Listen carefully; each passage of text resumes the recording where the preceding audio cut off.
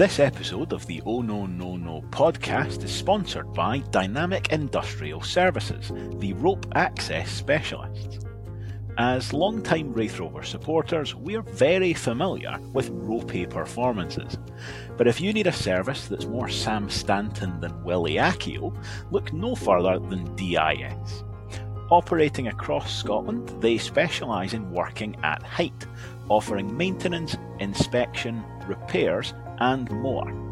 So if you've got any problems at a height that even John Fredrickson can't reach, visit Dynamic Industrial Services. Welcome back to the Oh No No No podcast as we bring a very dry January to a close.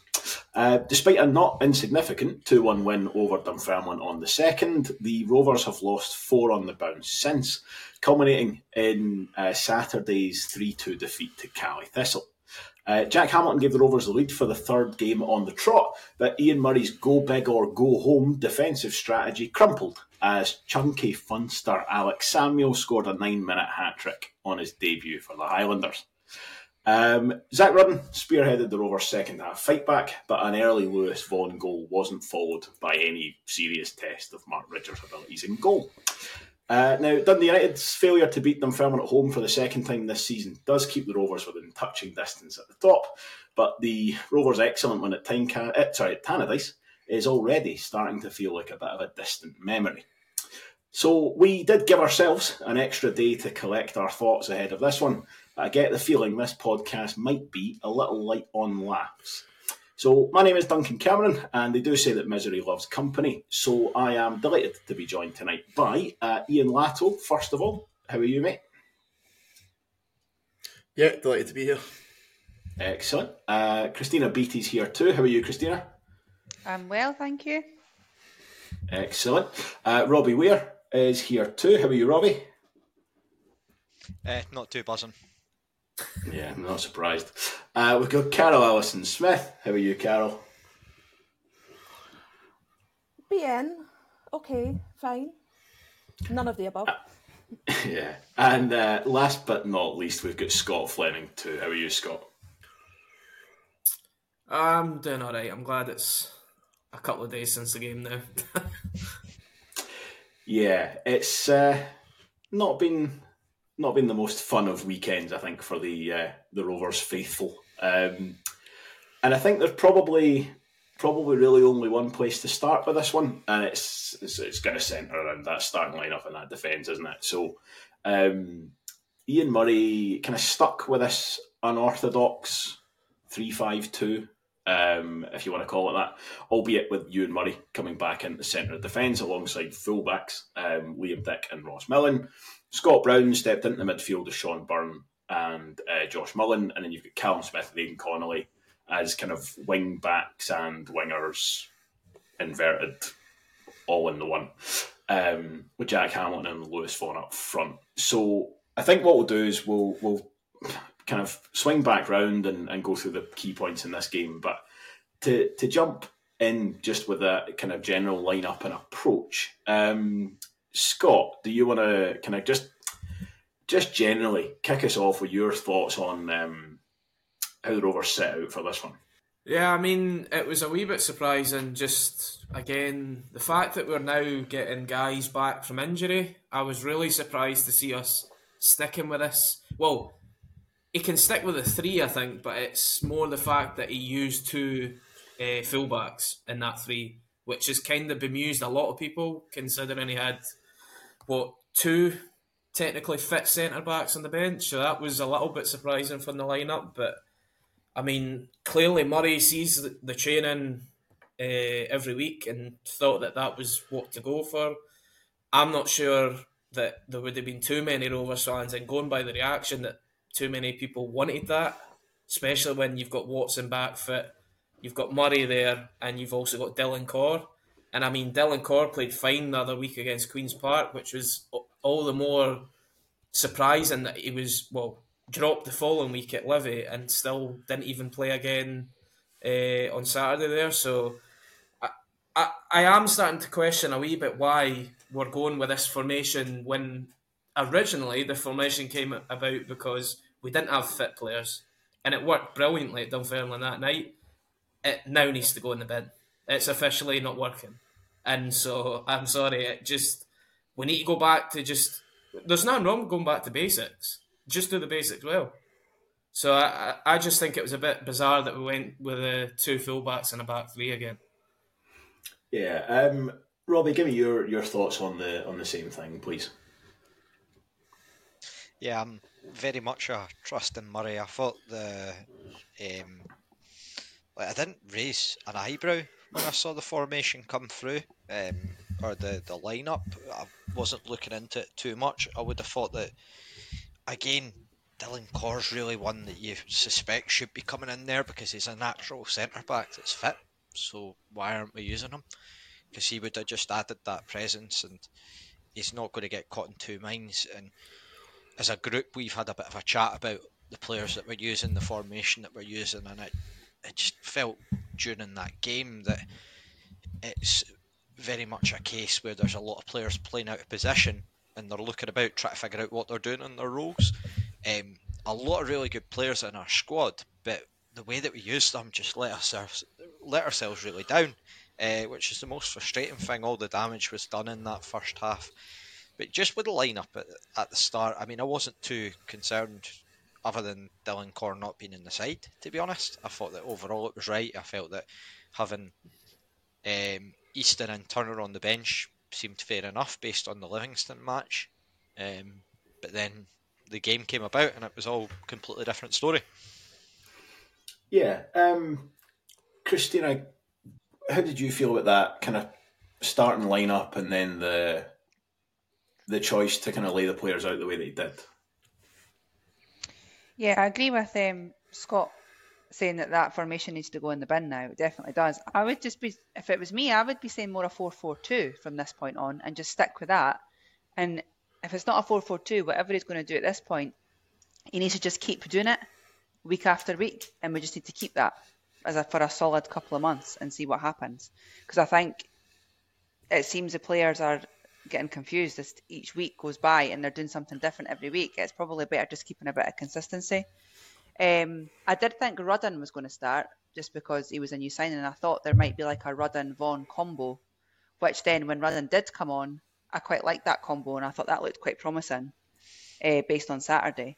But I think he needs to have a back four where as I was learning today, because I was asking the question today about centre-backs and full-backs and all the difference between everybody.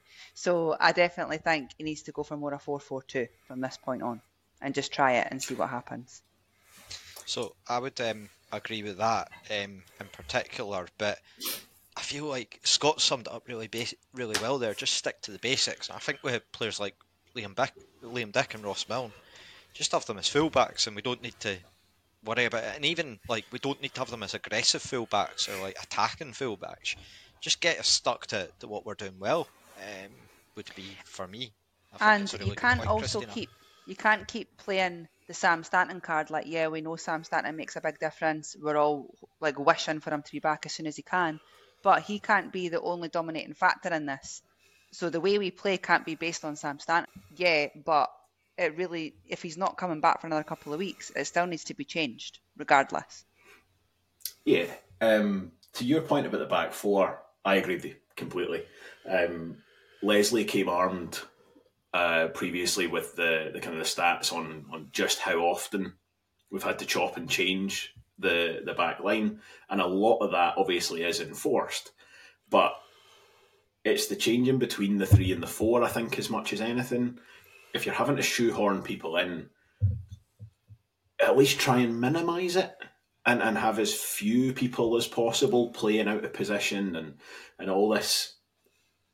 I think there's, and I'm not playing into cheap stereotypes when I say this, but you want your footballers thinking as little as possible, really. And what you end up having to do when you're playing out of position is think about where you're supposed to be and what you're supposed to be doing. I was thinking about this earlier, and it's like, you know, when you learn to drive and you're like 3 lessons in and your mind is racing because you're like, hang on, my left foot needs to be doing something, my right foot needs to be doing something, but what gear am I in and all that. But then once you drive for a while, more and more of it becomes just like muscle memory, and you can just focus on what matters. looking out for hazards and stuff. I think that's what it's like with players when they're playing in their natural position. They can just worry about the important things. And then you take somebody like Callum Smith and you ask him to play like left wing back, and he can still do it because he's still a football player. He still knows what he's doing. But it's like the very first time you go and try and drive abroad and you're on the wrong side of the road, and suddenly you're having to think about stuff again because you keep going to change gear and you're guddling in the door. That, I think, is what that's like. And with that lineup on Saturday, you've got Ross Millen, who's out of position. Liam Dick basically is out of position, although I think he's probably the strongest of those who are. Aidan Connolly, with the amount of defending he's having to do, is out of position. Callum Smith is definitely out of position. Josh Mullen playing centrally, not really his game either. He's out of position. There's too much of this extra work that everybody's having to do. And I think that's, for me, the frustration with that is it's quite avoidable because you're playing this formation that nobody really understands anyway. To Christina's point, like if you play a 4-4-2, everybody knows how to play 4-4-2 because they've all done it. Probably 4-2-3-1 applies in the same way. They've all played that enough that people broadly know where they are. When you're playing this quite wild 3-5-2 with wingers and forwards as wing, of course there are gaps and there's miscommunications. Ian, how do you feel about that whole question? Yeah, you've absolutely taken the words out of my mouth just by saying that you've got too many bodies kind of playing out of position. That is literally what I was going to come in and say. Like, if you look at the starting lineup, you've got Millen, who's out of position, Dick out of position, Mullen out of position, Smith and Connolly. So in Ian Murray's efforts to get more forward players onto the park, we end up asking the forward players to actually perform a defensive role that you'd be better just having a defender in there to do in the first place. So, like, you've got Smith and Connolly doing the bulk of their work going back the park, when you could actually just have Millen playing right back, Dick playing left back, and let those guys go and do what they're good at. So I think it just really becomes really counterintuitive in what we're trying to do. Mullen playing centrally, I think he's lost in there. I think he's got any attributes to play in there. You lose his crossing ability. You know what I mean? Like, you're kind of left with putting in a dead ball, and admittedly we get a goal from it, from his corner, but you're taking away like the reason that he's in the team. Let's just get back to playing the players that we've got who are very, very good in the positions that they're meant to be playing. And if that means going back to accepting that we're only going to get 4 forward players on the park, then let's do that. Think back to the start of the season, how often we spoke about that the players that came off the bench were the ones that were making the difference. We've now got into a point where we're trying to get them all on the park to start with, and we've played our hand before we've even, before we come up against anything. Let's go back to with the 3 across, like you kind of 3 attacking midfielders and 1 striker. And if it's not working, let's keep the formation but change the players, put them on, and let's reinvigorate the game. I just think we need to go. Scott's bang on. Let's go back to basics. And this is very negative. This is a very negative podcast so far. Let's not forget that one win can really change everything here. Right. One win, the confidence comes back into the players. There's a long way to go, and a lot can change just with that one win. Especially with the next game being Dundee United. Gaffer said in his interview, we win our next league game, we're top of the league. Like, it is as simple as that. There is a real positive in that Dundee United haven't been pulling away. They've not been putting points on the board. But I think we're at the point now where it stops being like, oh, it's a blip, oh, it's bad luck. There's enough of a pattern now to recognise actually there's a couple of things we could genuinely just do differently here that might yield positive results. I don't think any of us are claiming to have the answers or to be telling Ian Murray what to do with any confidence. But some of these things do kind of stand out to the kind of lay observer. Carol, you've been very patient. Give us your kind of initial thoughts. I think everyone's covered it. I think on Saturday it was really evident that, like what you said, Duncan, muscle memory. People were having to think too much. There was too much space. I mean, Inverness, Caley, Thistle aren't the most agile. They're like crabs on stilts, some of them. They do not move well. But we were giving them so much space because we were just having to think. Am I meant to be here? Am I marking the right person? What am I doing? Am I too far back? I mean, I do not like seeing Aidan Connolly further back. He should just be midfield up. Stay away from the defence. You're not doing your job. You're not doing what you're made for. And that's it, is that it just seems, it was so evident on Saturday that everyone was out of shape. And not physically out of shape, just mentally not where they needed to be because they were thinking too much. Yeah. And I think even if you were dead set on that formation, you can make relatively minor adjustments and probably yield better results. Like, I think Ross Millen, if he has to fit into that side, I think Ross Millen's better suited to being the right wing back than he is the right centre half. Like, Dick is in the right place for that formation. Dick's better off as the left hand side. I think you're really, for a natural fit, you're having to play Callum Hanna at left wing back, and I've not seen anywhere near enough of him to say whether that's a good idea or not. But and I will, kind of put my cards on the table and say that I am really on the far end of not liking players out of position.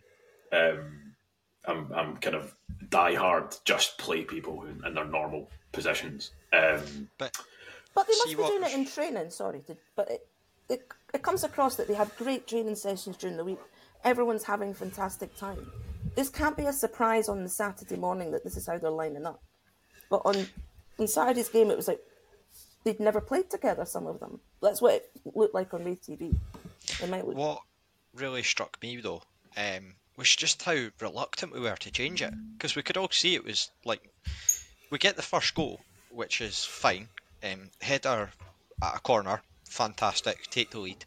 But it just felt like there was an inevitability about it, which was really strange. You saw Caley they just seemed like a team of giants. Like, I don't think there was much about them. I didn't think they were particularly impressive. And honestly, the teams that have beaten us, without being too dismissive of them, because they've all deserved their wins, but none of them have been particularly like you sit back and you think, oh wow, that was a footballing performance to behold. We're still losing games by the odd goal rather than winning them now, but it was just this reluctance for us to change it at all, and I don't get why we waited until half time before we made the decision to actually move it. I think switched up. You've got Scott Brown there, who you could just drop in and go to a 4. You wouldn't necessarily have to even make substitutions. You could go to that. And I agree with your other point about Caley Thistle. I think the difference. So I said that after the Livingston game. I remember saying at the start that I was just going to say a load of stuff that made me sound really bitter because I was really bitter. But it's like they beat us without playing well. The difference, I think, was Caley Thistle beat us without having to play well. Like, they were never really asked the question, are you going to come and actually show something? Because, not to take away anything from the guy who scored a really decent hat-trick, but it really was a case of, like, there's no chance he thought he was going to score a hat-trick in that 10-minute spell. Like, we really made it too easy for them. And then give anybody 3 goals, and there's a decent chance they're going to get a result. And actually, having watched the highlights back, which I just did at 7:30 on Monday night, because that's when I finally felt able to, they're slightly more chances than I've sort of remembered them having. They were definitely in that game a lot more. But I don't think Caley Thistle will have many easier games in terms of coming up against a side that don't look like they're on their game at all. And again, for all the reasons that we've just said. So I tell you what, we'll jump into some of them. We'll pick apart some of these incidents, and I'm sure some of the same kind of recurring themes will come up. Let's. I tell you, we'll go through the goals, and anything else anybody wants to throw in, we can absolutely pick up. So the Rovers' goal, as you say, comes from a corner. It's a decent delivery. It's a very, very good header. Possibly there's a hint of a foul there, but at that point, I don't know anybody else was really thinking, like, we'd looked all right, but it felt a bit like a goal out of nowhere. And again, I should really start to learn a lesson. But I was like, oh, maybe we're going to do all right. Scott, how did you feel about it? And obviously, we watched on Wraith TV. Do you think there was any hint of a foul in there? Nah. At first, I think I'd put into the group chat saying it's all because you guys were obviously going, was it a foul? What's going on? Because it was a funny reaction on the ground. Yeah, the delay, like you could hear the delay in the celebration on Wraith TV as well. Like it was almost like a good second at least after the ball had hit the net that somebody went, oh, it's a goal, and then the rest of the crowd went. But at the same time, it also wasn't that big a celebration in general. But no, I mean, I agree. It was a really nice floated ball in from Mullen and a really good header. I would have been annoyed if he had actually headed it over because how close he was and he bounced it in the net, in the roof of the net. But it was, I just thought that was it Devine that went for the ball well, the centre back for Inverness. He just looked like he didn't pick him up early enough and then just had no desire to follow him in, sort of thing, and just flung himself to the ground to see if he would get a foul, pretty much. But no, I thought Hamilton got it well and headed it in, but I don't know. I just, as you say, when that goal goes in, that's 3 weeks in a row we've taken. Well, what was the minute the goal went in? 25. 25. So it wasn't as early as like what we had been scoring the last couple of weeks. But yet again, it was Jack Hamilton 1-0, and you're going, please don't do the same as the last 2 weeks because it's been the same. And yet again, it happened just worse. But it was just, I don't know. We seem to be actually more vulnerable recently after taking the lead than we do chasing the game, which I don't know why it is the case, but it just seems to be since basically the middle of December when we've taken a lead, we've not looked comfortable. It's difficult to put your finger on, isn't it? Because you'd think, just looking at this Rovers team, you'd think that would be where they might actually be better. They're just kind of slowing games down and don't. And I think that's, to beat the same old drum, I think that's a thing you miss without Sam Stanton. But Sean Byrne, Scott Brown and Josh Mullen should be a good enough midfield to knock a ball about and slow a game down and exert some control. But we've really, really have lacked that in recent weeks, as you say. Possibly. It was weird. It was very strange. And I don't know, it's actually... As it goes in, Callum Smith's kind of turning around with his arms out as if he's looking for a foul. So I don't know if that has thrown people as well. Like I'm not quite sure what's happened with that, but it was short-lived. That lead. The Rovers have a throw-in on the right-hand side at about the half-hour mark, and then it all kind of goes horribly wrong from there. But Ian, why don't you kind of talk us through then that equalising goal? There was a bit of a shout for an offside at time, but I'm not convinced now that I've seen it back. No, the camera from the gantry in the back of the south stand, I think, pretty clearly shows that Liam Dick's playing him onside. To go from the throw-in, like we've got the ball in our hands, and then 10 seconds later the ball's in our net, it's incredibly naive. So Samuel, something that Caley actually did almost from the get-go, from a Ridgers kick-out, they knew that he had the run on our centre-halves, our centre-halves. And, so Samuel drags Murray into the middle of the park and Murray goes with him. And as soon as the boy knocks it through the middle, the Samuel knows that he's got the legs on Murray, so he pulls him into the middle of the park, spins, and then just runs away from him. And Murray at no point gets anywhere near to getting back on side. The one wee thing that I did notice, and I hadn't picked it up at all, Liam Dick looks as though he's going to get back to cover, and just at one moment he glances over to the linesman, and as Liam Dick glances at the linesman, Samuel changes the trajectory of his run, and he does it as Liam Dick's not looking. And I actually think if Liam Dick doesn't look to the linesman, he probably picks up that Samuel's about to change the trajectory of his run and probably gets in front of him. But because he's not paying attention, Samuel then manages to nick in front of him, and Liam Dick left with the choice of, do I let him go on and hope that Kev makes a save, or do I rip him down and take the red card? And, he lets him go and the ball goes in the net. But split-second decision, like that decision to look to the linesman, to look back, and that's what makes the difference in that goal. It's fine margins. Yeah, you're absolutely spot on.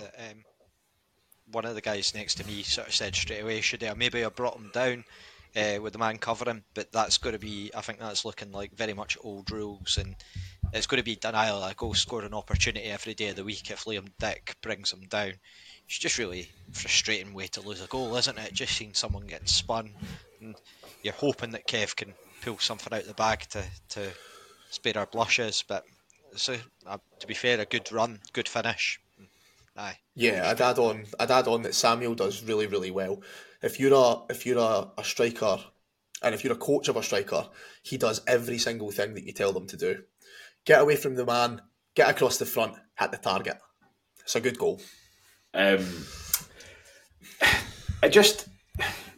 think you're right about Dick looking across there. You're absolutely spot on, and I think by the time Dick's close enough to commit a foul, I think you bet it's red card territory.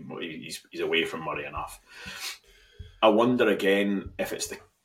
And listen, I'm not going to keep saying this. I will, but I'll try not to. I wonder if it's the kind of goal you lose if you're playing with the same back four that have played a few games together. Is it that? Is it the positioning? Is it the knowing when to go, when not to? It's quite a high line that we're holding at that point as well, especially given that Millen is taking the throw-in. So again, you need to remember he's the centre half. So you've taken a man out of your own defence, and then as you say again, Ian, that one that Ridgers just knocks over the top early doors really should be a warning sign. It's the boy Nathan Shaw who plays that ball through the middle, and it's a very good pass. It's very well weighted, but he could have put that more or less anywhere in that back line, and Samuel still got a really good chance of getting in. And that was then kind of followed very quickly by the second. This one again, difficult to kind of pinpoint one kind of key culprit if you were really looking for that. Sean Byrne gives away a kind of soft foul in the middle of the park. The ball gets kind of knocked in. I think it's Samuel himself actually gets the first kind of header on it. It's under Scott Brown, who kind of gets up in the air. Josh Millen, you can see what he's trying to do as he kind of moves around, but all he really succeeds in doing is creating a little bit of space for Alex Samuel. And then again, I think you've got to credit the finish. It's very well placed. I'm not sure it's entirely the connection he wanted, but he's put it in the bottom corner. But he's had the time and space to do the blimmin' hokey-cokey in and out the box. I mean, he was in, out, and then he has time to take the shot. And there was like 5 Rovers players round him just going, what am I doing? There wasn't any one culprit. The culprit there was space and time, because he was given the time to bounce in and out the box. I spent most of the highlights just going, what was that? Why? And he was given space to go in and out. And yeah, he should never have been given that space, or never have had that space. You've got three kind of consecutive headers in the box. Again, I think traditionally, if you're playing a back three, you've got 3 big monsters at the back who'll just stick their head on that. And it's really, like, I think Ross Millen is closest to the first one. Doesn't make any sort of meaningful attempt.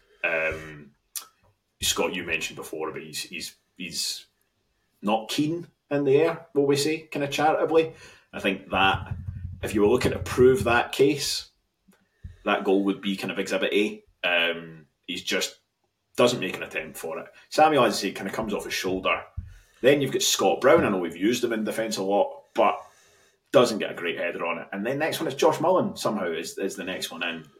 Again, it's like a catalogue of small errors, but that, I think, is the position that we're in.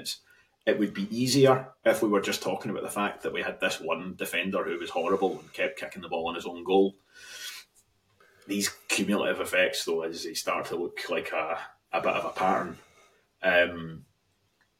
I think it's very frustrating when you see the ball sort of drop, and it just feels like our habits of like hitting the ball clear. I'm not a footballer by any stretch of the imagination, let alone a person that was heading footballs when I was kicking the ball about, whatever fives pitch it was at. But it's just frustrating when you just see the ball get sort of kind of looped out. It's not like a proper header. It's almost like it gets looped back up in the air and you're waiting for it to drop to someone, and then it goes to a Caley player and you're just thinking they're going to get a shot away, and you almost just felt it, you just sensed it. And that's a frustrating thing at the moment. It's just this sort of I'm loath to criticise this team at the moment because of how well they've done, and I know that people will say it's happy clapping and things like that, but at the same time, there's definitely feels like it's just almost like it's got in our heads, and it's a bit like a soft underbelly, just this willingness to just chuck yourself in front of things, put tackles in. I know I'm going a bit John Hughes here, but frustrating. Yeah, I mean, I'm the same as you in terms of kind of loath to criticise, because I don't think it's mentality. I don't think it's lack of effort or anything like that. And sometimes it is just fine margins. Sometimes it's, and I think, as I say, 3 or 4 games ago, I think we were all on that page. It was like, we lost a couple of games, but it's kind of fine. I think we're maybe guilty of kind of not really learning lessons. The third goal then is it's another set piece. This one a little bit more direct. The corner comes in. I actually think it's an excellent finish. Like, it's the kind of the technique is very good. Again, he doesn't make a brilliant connection, but it's a very difficult one to kind of get across. Alex Samuels scored twice in that previous 10 minutes, and marking him for that corner. Bear in mind, we've got 3 centre-halves on the park a game. Sean Byrne is picking him up. Again, I'm like, come on, surely that's Ewan Murray's man. Just definitely. Before you start, you just go, this boy is the big unit striker. We've got one big unit defender. I'm more liable to... I totally agree with that.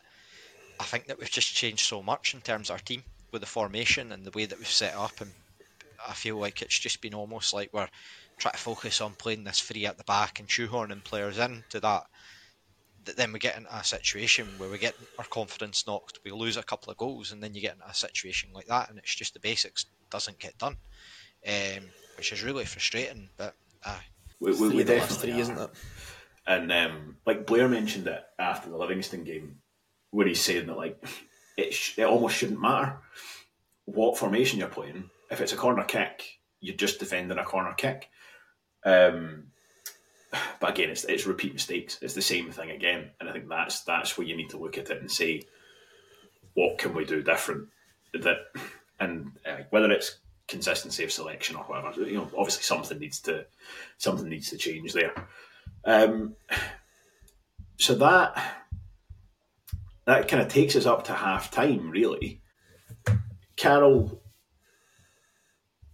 did you feel like that game had almost gone at that point? Honestly, yeah, it was, yeah. Hoping for a super substitution, maybe, but at 3-1, I was like, well, if we get 3-3, I will be ecstatic. But I don't see it coming. I just couldn't see. I could see them scoring more goals from us making silly mistakes, but I couldn't see us taking advantage of anything. That was how it felt to me. But didn't see where it was coming from. By the other side of the token on that, as soon as we came out, we played 4 at the back, like Scott Brown in defence. Admittedly, it wouldn't be my first choice in terms of who was going in defence and who was playing there, but we looked so much better. We just, like, at the start of the second half, admittedly Hamilton goes off, which is a frustration, because he's been in among the goals, and I would have, we touched on it before the start of the podcast, you're really wanting to see Hamilton, Vaughan and Rudden on the pitch at the same time. But Rudden just brought a degree of impetus and just dragged us up the pitch so well, like in the first 20 minutes of that second half. But After that Yeah, period, I felt, yeah, we could. But yeah, based on the first half, it was just chucked it. It was daft. It was so daft. And Ian Murray's he's acknowledged it in his interview straight away. Like said, the formation, didn't work. Like he was quite blatantly clear about it. Everyone knows it. So it's all about how we move forward from it. Listen, he literally said in his interview that he got it wrong, and he changed it at half time. And we said already, could have changed it earlier. I'm not overly bothered about that. It's not necessarily the way things always work, but I think when you concede 2 in that short spell, I don't think it's unforgivable to be thinking like, oh, well, maybe we'll get through at half time. You then concede the third and suddenly that's a stupid idea. But I'm not overly bothered about that.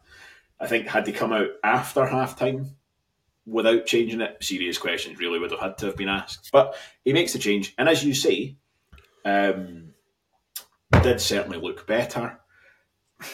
Slightly kind of perversely, I think Hamilton going off might have actually helped a little bit, in as much as it kind of reined in Ian Murray's ability to chuck on, or chuck all his guys up front. We were almost forced into playing a slightly orthodox formation in that second half. But I think certainly they were more, they're footing the ball more in that second half. And that obviously, again, was and it started off relatively well. Zach Rudden, I was pretty impressed with, actually, over the kind of course of that second half. And he gets a really good run right early doors. It's not unlike Samuels, but he's under more pressure the entire time, and by the end of it, the defender gets in and actually makes a really good kind of stop. We got a goal back through Lewis Vaughan. So give me your kind of talk me through the goal and kind of what you thought might happen after that. Yeah, I think for the goal itself, you could see obviously after half time that we went to a back 4, as Robbie said, and that we just looked a little bit more fluid with our play, and just everybody seemed to calm down again and look like, right, we've got 45 minutes to kind of sort this out. And they actually, for once, looked like they were patiently playing football, which instead of the chaos that's been going on at times when we've been trailing in games, they actually looked like they were just being patient, working the ball around at the back, and then eventually Dick puts that ball in, which, Vaughan does brilliantly to peel, is it the boy, I'm not even going to pronounce the first half of his name, but the boy Mullen, for them. He follows Vaughan, and then Vaughan just goes, no, takes him away, and then Rudden just with that deftly flick round the corner, and then, the boy looked pretty quick going after Vaughan, but Vaughan was that far ahead, he wasn't catching him. And it was a brilliant finish for Vaughan. But, I didn't notice until the highlights that actually he had stuck it through the goalie's legs. I thought, he slid it into the corner. And it was nowhere near it. It was just straight through his legs. So it was an even more sort of cheeky finish for Vaughan. But, after that goal, I thought there's a chance we might go and get a third. But I thought it had to happen within the next 15 minutes. Otherwise, then I was expecting more chaos for Murray in terms of players coming on the park and players going off, and I was fully preparing myself for the back 2 to happen at some point. But it didn't come, but I think I just want to go back, I know it's negative, but I just want to go back to my own opinion of the 2 goals we lost after the equaliser. We are far too much of a soft touch at set pieces. It's actually getting on pathetic at set pieces at how much a soft touch we are. Josh Mullen, I'm sorry, you have to close Samuel down. I think he's shielding somebody. Just go for the ball. You're playing football, go for the ball. It's just simple. As you say, it was a good finish, but you have to close the ball there. And then Sean Byrne again. I know what you're saying about Samuel's got 2 goals, but Inverness must have had 3 guys over 6 foot, so I can understand Murray going for one of them instead of Samuel, but Murray Sean Byrne again. Sorry to interrupt, but Murray's actually he's working zonally. The zone he's got is a zone that some goalkeepers would have. Like if you go back, basically as the ball's coming in, Kev's on his line and Murray is directly in front of him on like the 6-yard line, and it's almost like so they've got those two in the middle, and then everyone else has gone man for man, which it's not a ridiculous idea. And if the ball comes into the middle, Murray's free to go and attack it, and the problem is that it doesn't get that far. But it's frustrating to when you look at that and you go, you've basically got Murray and Hamilton are your two that you would really want as like big headerers, and Caley Thistle's back line, they've got more than that. They've got three guys who actually are big monsters, and then they've got Samuel up front, and then they've got like Billy Mackay, who's just a decent striker, also in there as well. Sorry, I jumped in there, but it's just I noticed that about. No, the only thing I just wanted to finish on with was that Burn has to show more desire to win that ball. Like at the front post, I don't care how you get to the ball, you just make sure that your guy is not getting that ball. And I think I mentioned it in the Livy post-match one. We've had defenders in the past that just, as long as you're not going to get the ball, make sure your guy's not getting the ball. Or if he is, he's not going to get a clean sort of flick or a strike. I mean, Samuel, at the end of the day, I'm not sure if he's meant for it to go where it's went. He's just put his foot on it and went, right, it might go in, or it's going on target, basically. And it's a clever flick, but I just think we were far too soft in that 10-minute period. And we just need to get, I think Murray mentioned it a couple of weeks ago, we need to be far more aggressive, especially just at set pieces. Because teams are just going, we're guaranteed to get one goal off of the Rovers today for a set piece. But no, going back to the second half, I definitely thought 15 minutes after that goal we had to get the equaliser, otherwise I was worried that we weren't going to get back into it. Yeah, and it never really looked likely, did it? Robbie, did you at any point? I mean, did you see a route to goal? Were you thinking, if we can get him in the game, or if we can get that, are we looking at an equaliser? Yeah, I did. I felt that Rudden was a bit like Dowds is for Ayr United. Just drove I know Dowds is more of a sort of target man, but Rudden would just pick up the ball and just drive with it forward and bringing others into play. And I think with the players that we had on the pitch, that I didn't ever feel that we were out of that game. I didn't think with it, like, sure, we've got this mentality at the moment where things aren't going our way and things are up against us.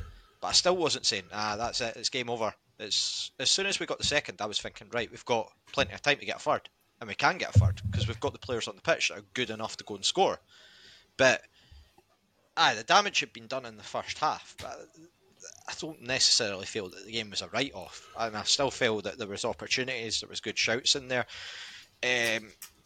Just after the penalty shout that Rudden had, which I felt was a tug on his shirt to bring him down, Vaughan sort of gets a shot that goes just over the bar.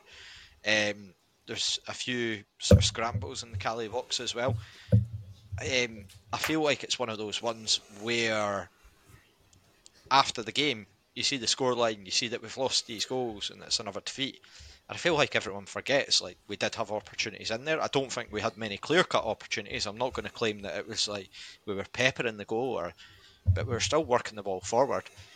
The subs all had very much mixed impacts. I felt that Eastham was relatively quiet for Easter standards. That's been going on for a few games now, and hopefully he can get back to what we know that he can play like. Ross Matthews, really impressed with his cameo. I thought he was really good in the limited time that he came on. Turner just didn't really offer that much, unfortunately, and I'm sure that Kyle Turner was one of the best players in the Championship last season, but just didn't get a chance to show it on Saturday, or when he did get on the ball it was limited, and he had that speculative shot that ended up really high in the south stand, and you're just thinking, at that point you just think it sums up our afternoon. But I didn't feel like we were out of the game by any stretch of the imagination. I still felt Caley were there to be got at. I'm not buying into that. Ian, would you agree with that? To a certain extent. I think we've got the players on the park that can hurt a team in any given moment. It's just about whether or not we actually create those chances, and I'm not sure we really created enough. You've got guys making really talented guys, Dylan Easton making the wrong decision, like getting wants too many touches on the ball now, way too many touches. You know, he's got that one on the edge of the box. Liam Dick's tearing down the outside of him, and that ball just needs laid across there, and Liam Dick to fire it across the front, and you've got 4 or 5 bodies in the middle of the park. But Dylan's trying to dig it out his feet and then get a shot, and Dylan backs himself. He's a confident player, but right now he's not in the greatest of form. And like when you're not in the greatest of form, you need to play the percentages a wee bit more. Yeah, it's almost like he's trying harder to pull something off because he knows he's getting these sort of people criticising him and saying. Yeah, absolutely. And like Dylan's a great player. He's been fantastic for us, but just in this moment, it's just not quite coming off. Kyle Turner was another one. I don't think he played well. I don't think he played well when he came on. I don't think he had much zip about him. Gave the ball away quite a lot. Had that really bad shot into the south stand. It's just like we've just got. I just don't think we created enough to warrant us getting anything out of that game. Yeah, that's where I am with it. I think I know, Robbie. I know exactly what you mean, and I think the quality of players that we've got, there was always a chance. You know, like literally every single game we've played in the league this season, we've not ever been out of a game, by the final whistle anyway, by more than a goal. And I don't think there's any of those games where we've looked completely out of it either. We've not had a team that's actually just sort of contained us.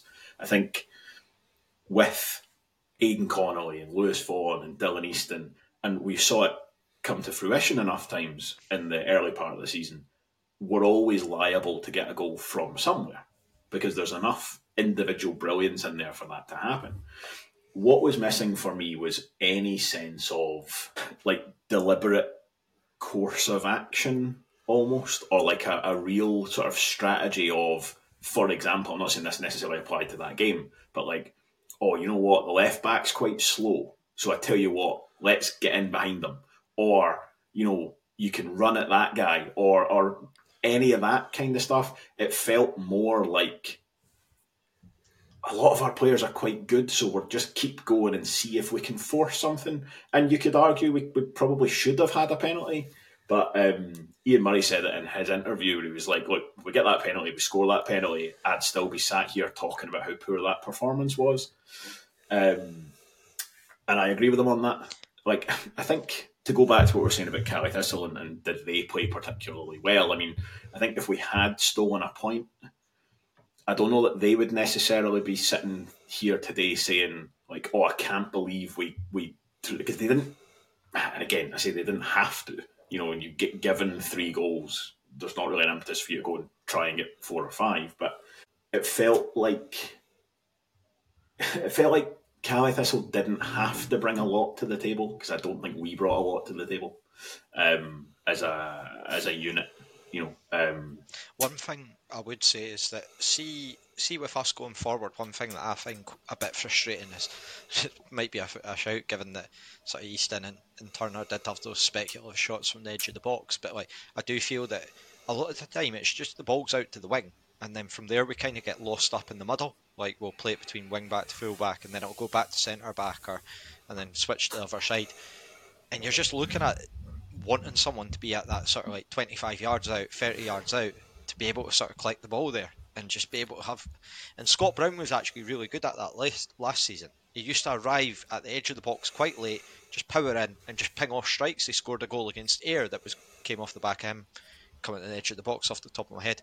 If we could get something like that, it would just offer us a bit of an attacking alternative. But again, it just wasn't to be. Caley were very, very disciplined. They did really well in terms of their job of holding the lines.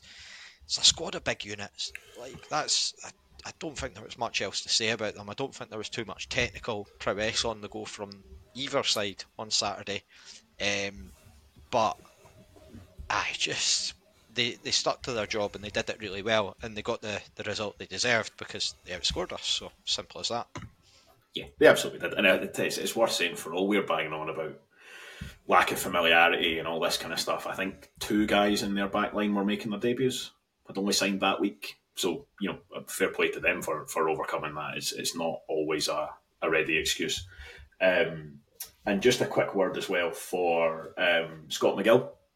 Because to your point there about sometimes it's quite prosaic and you were just knock it to the full-back, to the centre half, to the other centre half, to the full.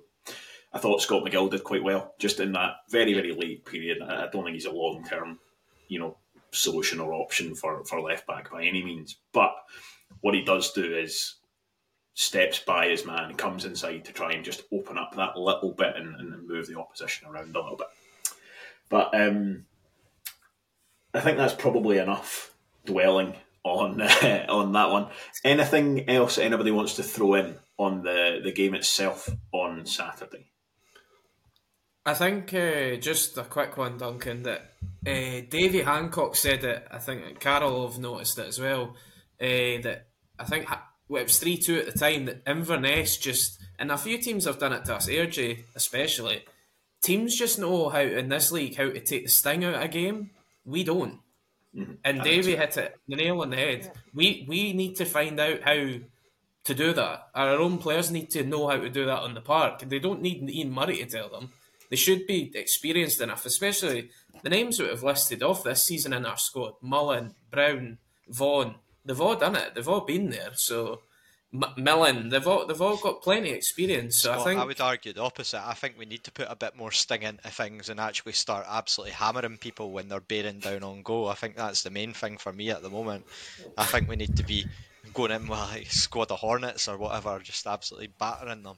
I just think that we need to have more game management in our game. It's so blatantly obvious that for some reason we don't have it now, and we've not had it in a lot of games this season. Even the games that we've done really well and we've had positive results, there was games that it probably kind of covered the cracks a little bit, like the Ayr game, for instance.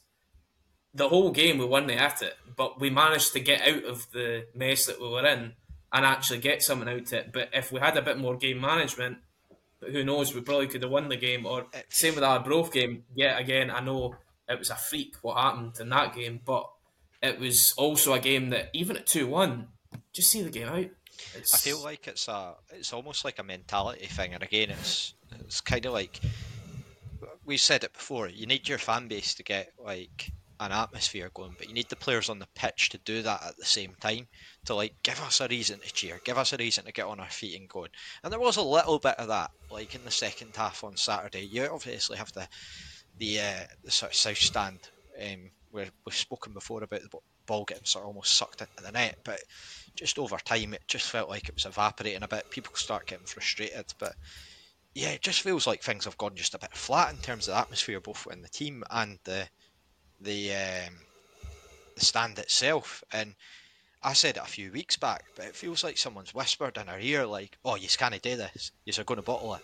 And then all of a sudden, everyone sort of went, "Oh, we're bottling it now," and now it's become a thing. And it's just like we just need to snap out of that and get our heads back. And I know it's a cliche point, and people will probably be like, "Oh, Happy Clapper is talking about this," but it's true. We're a point behind United. They've got a game over to play over us. There's nothing to say that we can't get a couple of wins on the go, and then things change completely, and everyone starts getting right behind the team, and it totally changes the mentality. But that's got to be driven from somewhere, and I think the starting point's changing that formation. Like we say, get the three at the back in the bin. Hopefully, we've got Keith Watson, Stanton back, and things can just drive on. We've got the squad to stop that. Definitely, it's not so there's positive. Like it's tricky when you look at, you've lost X number of games on the bounce and all this kind of stuff, but because it has been tight, and I think until Saturday the performances were all, Leslie had said it, performances were almost still actually ticking up the way. That's a bit of a kick in the shins, but there's definitely, it's not, all hope is lost by any means at all. And just on the subject, well, this is true, and whose replies you look at. On the subject, though, as Robbie mentions about kind of atmosphere, do you want to come in on that? Give us give your thoughts. Aye, I just wanted to kind of talk about the atmosphere a wee bit. I don't think it's any great secret that the club are trying to improve the home atmosphere, the atmosphere in the South Stand primarily. I guess initially quite like to discuss, like, why is it an issue? So for me, I think it's an issue because South Stand's a big place, and everybody who sits in it has been going for a long time, and they've all kind of got their little groups that they sit in, and everybody's got their home match day rituals that they like to stick to, and that involves going for a couple of pints somewhere and then going and sitting in their seat in the South Stand. Whereas at an away game, those guys and girls would probably travel by bus or by train, have a couple of pints, and then when they get to the ground, they probably all can stand and sit together, and then that kind of generates an atmosphere kind of on its own. So the club have tried a few things. Obviously, we had the kind of failed experiment at the start of the season with the railway stand, and it was a wee bit too far away, and it just didn't quite work out. I'm keen to see how the singing section at the front of the stand works against Airdrie on Friday. I can't go, but I'm really keen to see how that goes. I think there's a lot of talk online. Twitter is my main social media. It's the one that I use the most, and I think it's the one that's the kind of most active in terms of Wraith Rovers and Wraith Rovers fans. So I think it's quite a good barometer for how people feel about it. And there's a lot of people that are complaining about the atmosphere not being good enough. And my message to all of you listening that are doing that is, be the change that you want to see. So this is going to require... before I even go on to that, this is a once in a 20-year season, once in a 15-20-year season. This might not happen again for a long, long time. I don't want this to pass us by and us to be sitting in the summer thinking, I wish we'd just got together and got that atmosphere going, and maybe that could have changed.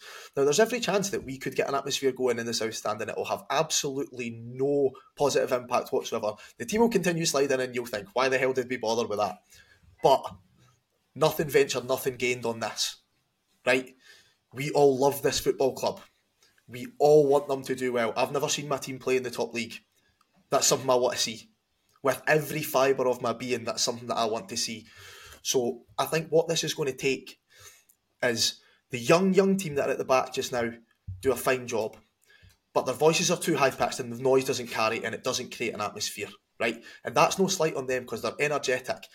But I think we need a core of like 30 to 40, maybe 50 adults that are going to go to the back of the stand and be committed to use their voice and get behind the team.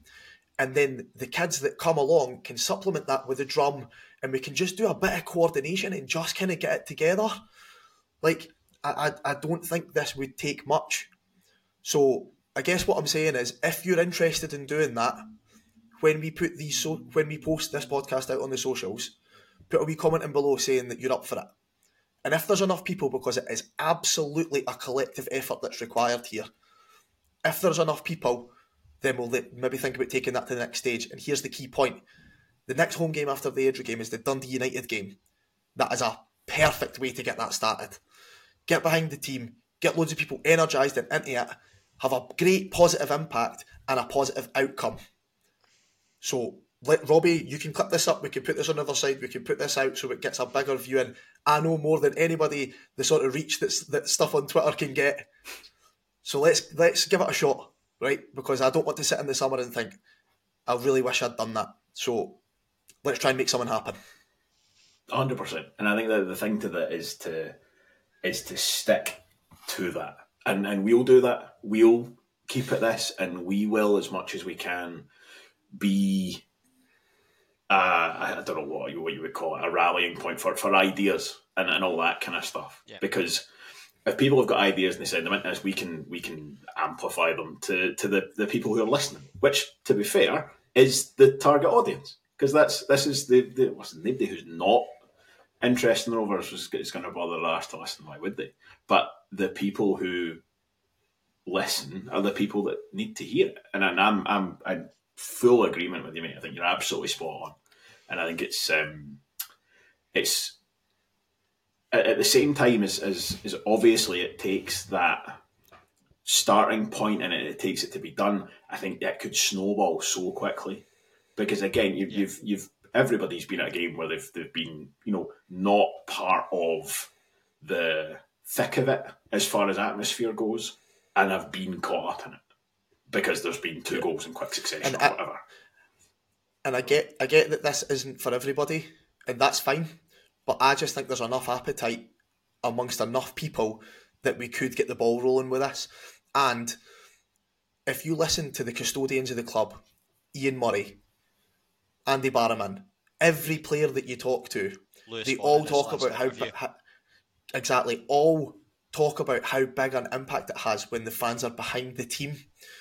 So, yeah, there might be loads of examples of teams with very little atmosphere who play very well. But I think if the players and everybody at the club is talking about it, and the way that the club are talking about wanting to invest money into the railway stand so that we can get safe standing and get people in there, they think it matters. So if they think it matters, I think it matters. Absolutely agree spot with on. that. I think as well, it's like, it's one of those things where there needs to be an identity to it as well. I feel like it'll just grow naturally over time and organically. Nobody's going to look to police it or handle it. It's just one of those things where if we all just sit and stare at it, nothing's going to happen. So it's about having that drive, and Twitter's the best place to do it. And again, we've got a good sort of soapbox to shout from, as to say. And if the atmosphere can be improved every other Saturday, rather than we get to a game like last Saturday or the Queen's Park game where things are flat and you just feel it needs a wee bit of oomph to it to get things going. Brilliant. I'm all for that. Like, I'm not going to try and be everyone's best friend. I'm not going to sit there and proclaim like this, that, or the other. I'm happy to try and herald ideas and to sort of, if other people have ideas, try and get talking, have a bit of discussion about it. Because I feel like as it stands, we're all just sitting there with our hands, just sitting on our hands effectively, just saying, well, hopefully this might happen. Oh, we tried it in the railway stand, didn't work, so we'll not do anything. So yeah, it's just if there is any sort of shouts, then let us know and we'll try and help as much as possible. So I feel like going forward as a club, though, I think that it would be good to have it down the front.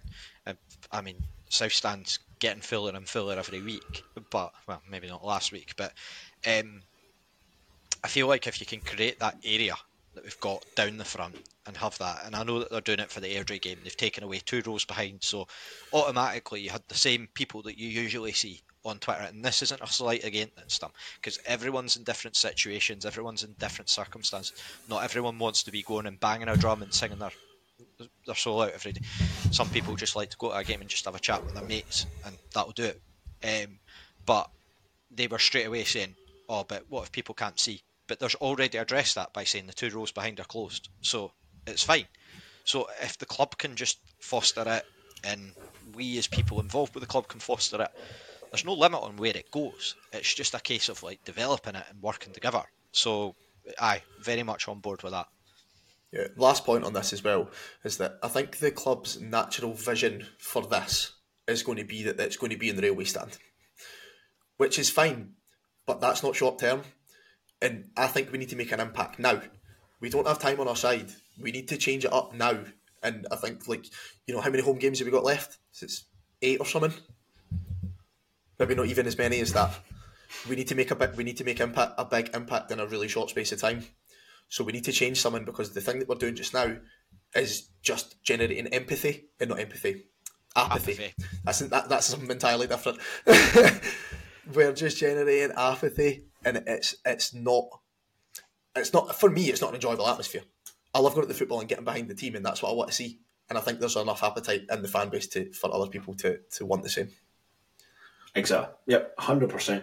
And I think we will do what we can to kind of stick on that, and really try to see if we can build a bit of momentum with that as well. And with any luck, that will be driven by events on the park as well.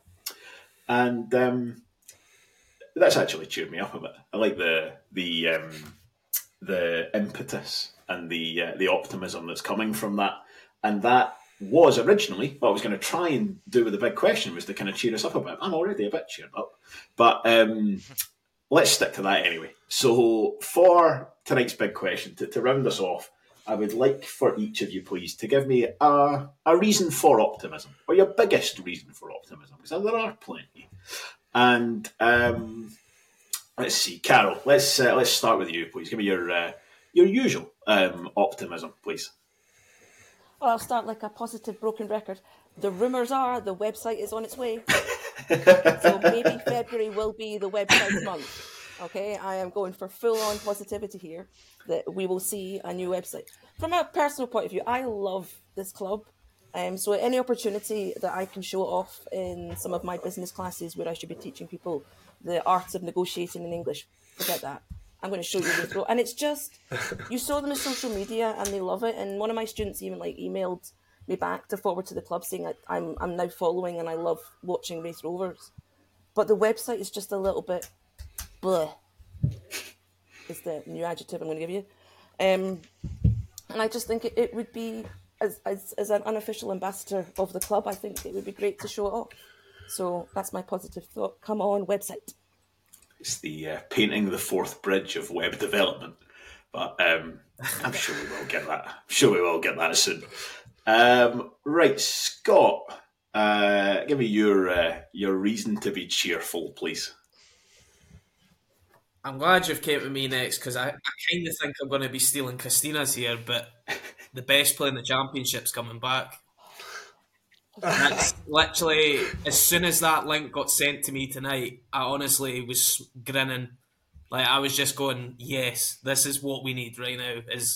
I know we've been saying it's not just one player that's the problem and whatever, but like, it's just going to help so much to have him back in amongst the matchday squad. Well, I say the squad, he's going to be in the team when he's fit. Like, I never knew that you were so passionate about Keith Watson there getting on the bench.